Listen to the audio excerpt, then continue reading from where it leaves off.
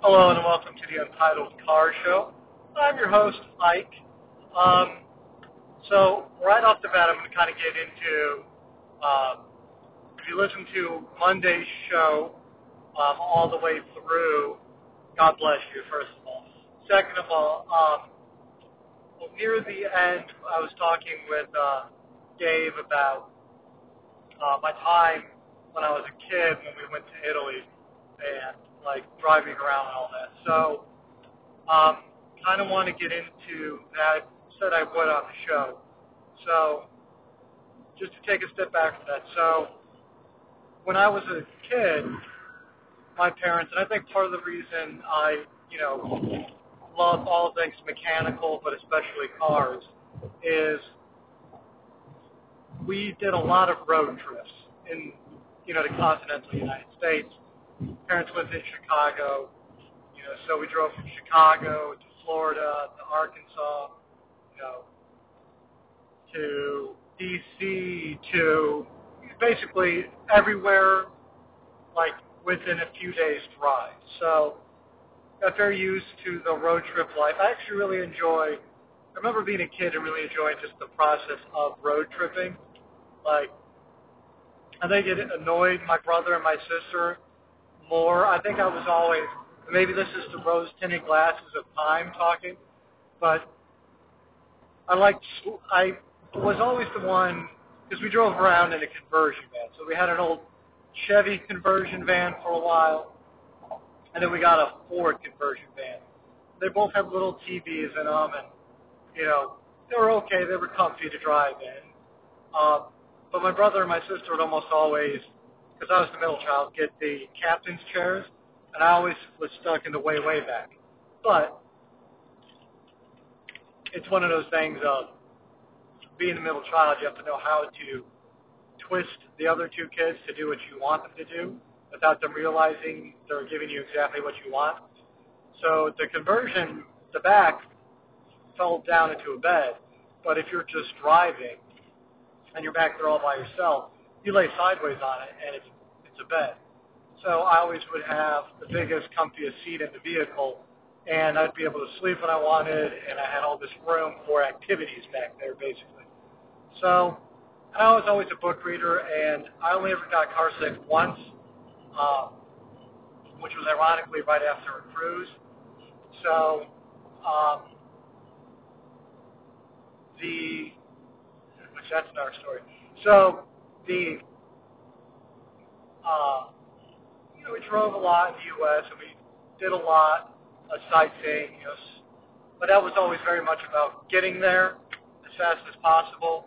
I think I've told this story, but if you haven't heard it, he had an old school radar detector when they first came out, and I don't know if it was serendipity or if he had the people put it in specifically for this, but the conversion van had like a little latch, a little hatch in it, built specifically so you could hide the radar detector. Like it folded out. It was basically right above where the rear view mirror was, and it was like a little panel that would fold out and fold in. And it had a little toggle switch associated just with it. So, which may be the reason why I absolutely love toggle switches. So, I do think they're really cool. Like overhead toggle switches, man, I can't speak today, are just freaking cool. Anyway, I'm actually planning, I don't know what happened to that van. Well, no, I do know what happened to that van. That van got crushed in cash for clunkers, which is a shame. If I would have really known it was going for that, I probably would have offered my parents an okay amount of money for it. As a matter of fact, I think they offered it to me. I don't know why I didn't take it, come to think of it. I really could have used, because when that happened, I was still living with a whole bunch of roommates, and that would have been my third car. So I don't really think, now, flip side of that, could have just lived in the van and drove the Challenger. Anyway, going back, I do kind of want a conversion van now. Now that I'm kind of reminiscing about this, I kind of really miss having a conversion van. It makes me kind of long for one. Anyway, so maybe it was pre 9/11 because the air travel wasn't as restrictive and all that. So born in '86, so this is got to be before 2000. I think I was just in middle school, so I was probably like 10 or 11 at the time. And we left for 6 weeks, and we went over to Italy. Now, my dad is an Italian immigrant. He came over here with his parents, super young age. So we still have some family and, some relatives over there. So, but he grew up speaking Italian, learning, speak English, read English. So he could speak Italian because he had to communicate with, my grandmother who spoke no English and my grandfather who learned English. So, which I may refer to as my nonno is my grandfather and my nonna is my grandmother. I'm going to try and keep with the English version of that, but I might slip in and out. So if I do, just be aware. Anyway, so my dad can speak fluent Italian, kind of sucks at reading it. This is going to become important. So we fly over there. We get an old piece of shit, like Fiat, like wagon, like it's pastel green. This thing is absolutely hideous. I remember getting off the plane. I was exhausted because I don't sleep well on planes. So we got in the car, and I remember thinking, still, at this age, I wasn't really into cars. I really didn't get into cars until a little later. But I look at this thing, and I'm like, it's kind of a gross color, but it's kind of a gross, cool color, I remember thinking. Like, you wouldn't see that color on a car in America. So we get into this thing. I pass out in the back, and we flew into Milan. So Milan is, if Italy's a boot, Milan is like the northern, front side of the boot. So like northern and western. So almost all the way up at the top of the boot. So we're driving in that thing. I pass out. The family in that time apparently stopped and got gasoline for the vehicle. And this is where my dad can't really read Italian comes into play. So we stop at the gas station. He's filling up, and the car, unbeknownst to him, was a diesel, and he put gas into it. So we made it 15 more miles down the road on the autostrada before it just completely crapped out. And mind you, this is pre-cell phone and everything. So here you are. I woke up after my dad had left because he's the only one who speaks English. There's a call box down the road. We passed it 5 miles ago. He's the only one who speaks Italian, so he's got to go make the phone call. It's my mom who speaks no Italian. My brother speaks no Italian. I speak no Italian. My sister speaks no Italian. My brother's maybe 13, and my sister's 7. And we're in a strange country, and we speak none of the language. So my dad leaves. He's walking down the road. He gets to the call box. I guess he makes a phone call to the rental car company, whatever, to get them to come and pick us up. The rental car flatbed arrived before my dad did. So he's trying to, because I guess they dispatched it they're tourists, but he spoke Italian, so we'll just dispatch, whichever guy, and it'll be fine because they speak Italian. Not so much. So he shows up, and he's like, scusi, che sta qui, da-da-da-da. I'm like, yeah, we don't know. My brother's trying his best because he was in Spanish in school. So he's like, donde esta biblioteca? Trying his best to help. So my dad arrives 20 minutes into this conversation of trying to figure out if we're the people that he's trying to do, because my mom has no idea what this guy's doing there. It's just a random flatbed showed up, and it's like, well, we got to get the flatbed. It showed up. It's for the rental car company, and like my mom's trying to explain this to him. He has no idea what's going on. My brother's trying his best to like translate some of his Spanish into Italian, and it's just a giant, clusterfuck. Finally, my dad shows up, and he like explains to him the situation, and he's like, well, here's the issue. You have 5 people. I only have room for 1 person in the cab of my truck. Thankfully, it's a flatbed, so I'll just flat tow you all back to the rental car, place. Mind you, it's like 1 a.m. at this point. So they're staying open for us, which was very nice. But very not what you would think, but Northern Italian folk, it's kind of like Midwestern-y, I guess, they'll help you out. So they were being hauled, only in Italy. This is the Lira era, so it's like peak Italy. So we're being hauled on the back of a flatbed tractor, tow truck, just buckled in, hoping we don't just fall off. So we get there, and the guy explains, he's doing that thing of, you didn't put gasoline in it. They must have messed up the labeling at the pump, that sort of thing. My dad's like, oh, yeah, sure. So they give us the new, and, I was thinking, well, there's no way in hell we're seeing that weird pastel green Fiat wagon color again. And they give us another pastel green Fiat wagon, which is just crazy to me. It's somehow even more Easter eggy. So we continue our journey up into the mountain, and now we know we're driving around in a diesel. The guy's like, here's how you know what gas goes in here. This is what you do. So we're driving around, and we're having fun. And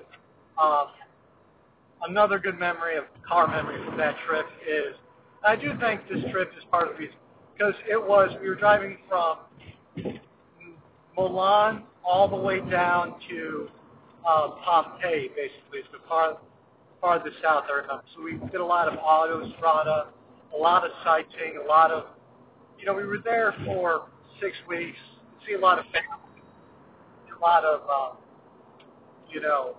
people we knew, and it was a great way to introduce the whole, road trip, cars as a means of conveyance of to be more than a means of conveyance, I guess, to be home away from home, because we went from hotel to hotel to hotel, and we did a lot of that. We did a lot of,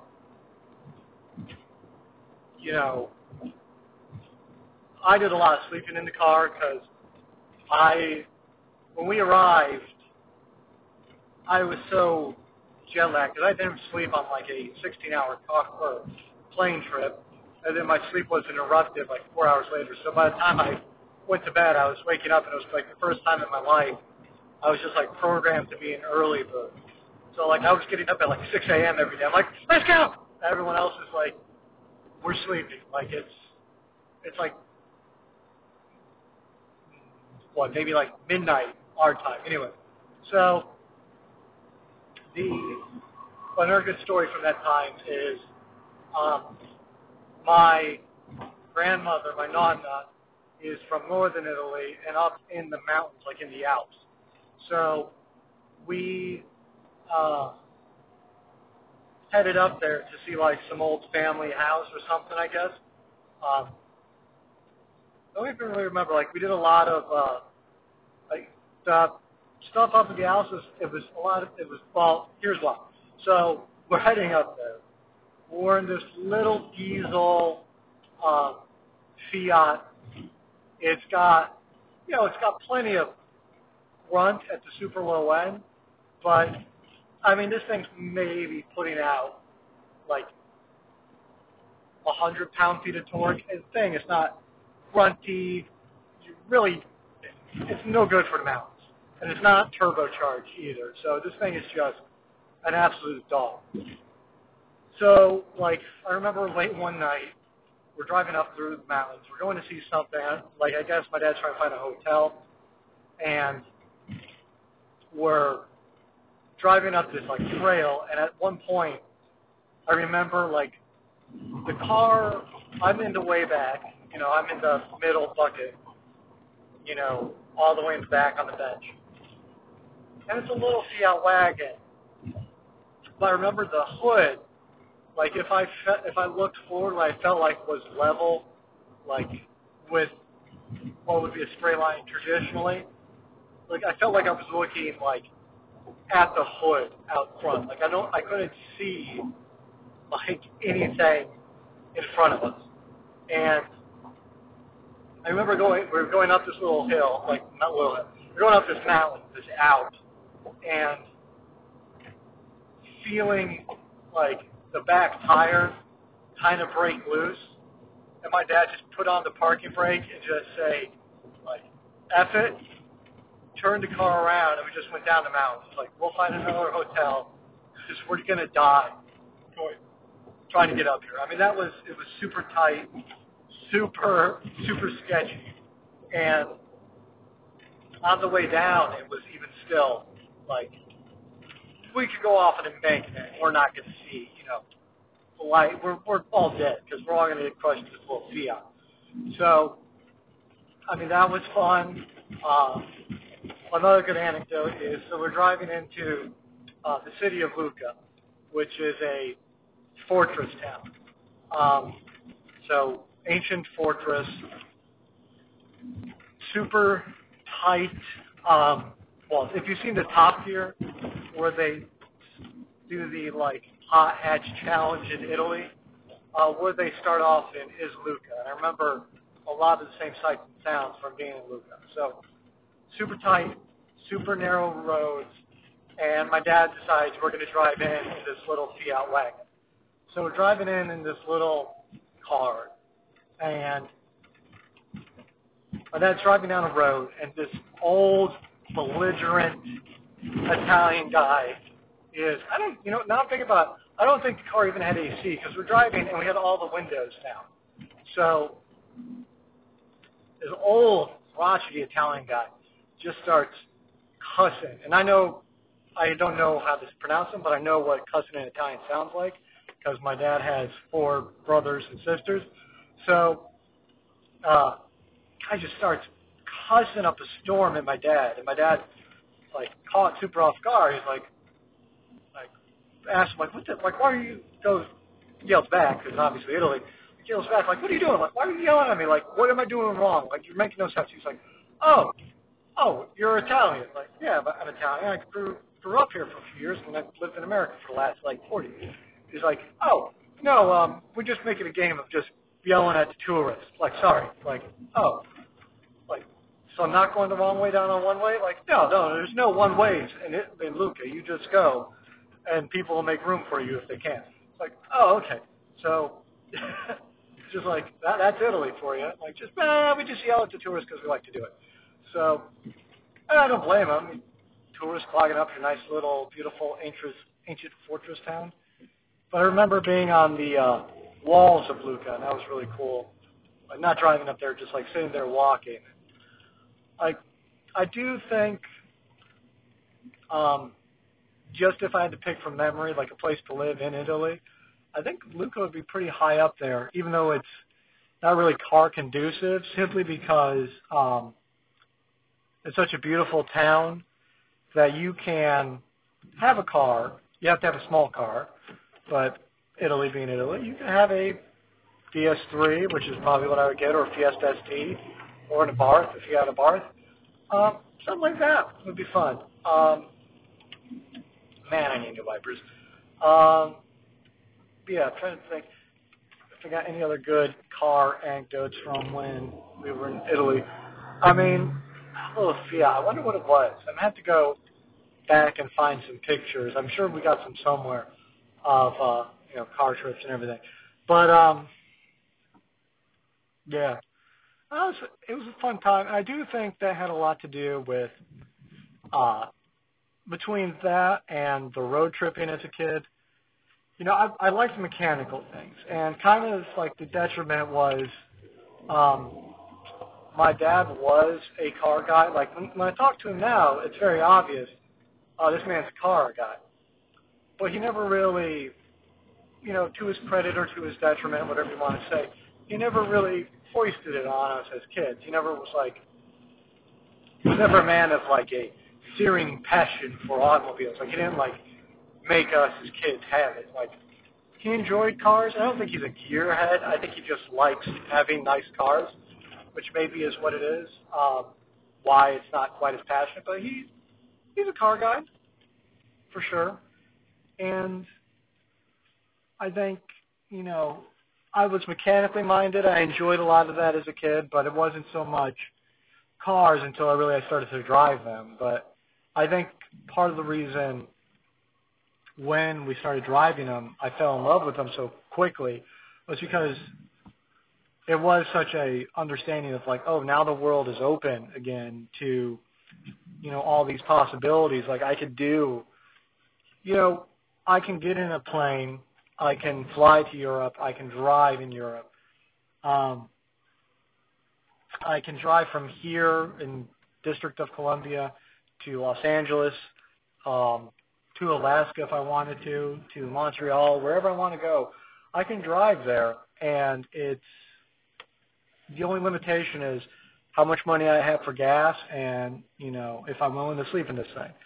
And that's really amazing to me. I think that's what I really love about cars. And one of the other things, a little car anecdote. So when we got rid of that Chevy van, um, very few moments of my life where I remember like crying for a loss. Like when my, you know, loved ones died, family members, I remember like a great pain, great emptiness, and like bawling, crying. And the only other time, like we didn't have pets when I was growing up. We didn't have, well, we had some pets, like a little nose, like I had an iguana at some point. But not really cuddly, lovely little pets. More like there's that weird kid again with his lizard pets. Um, so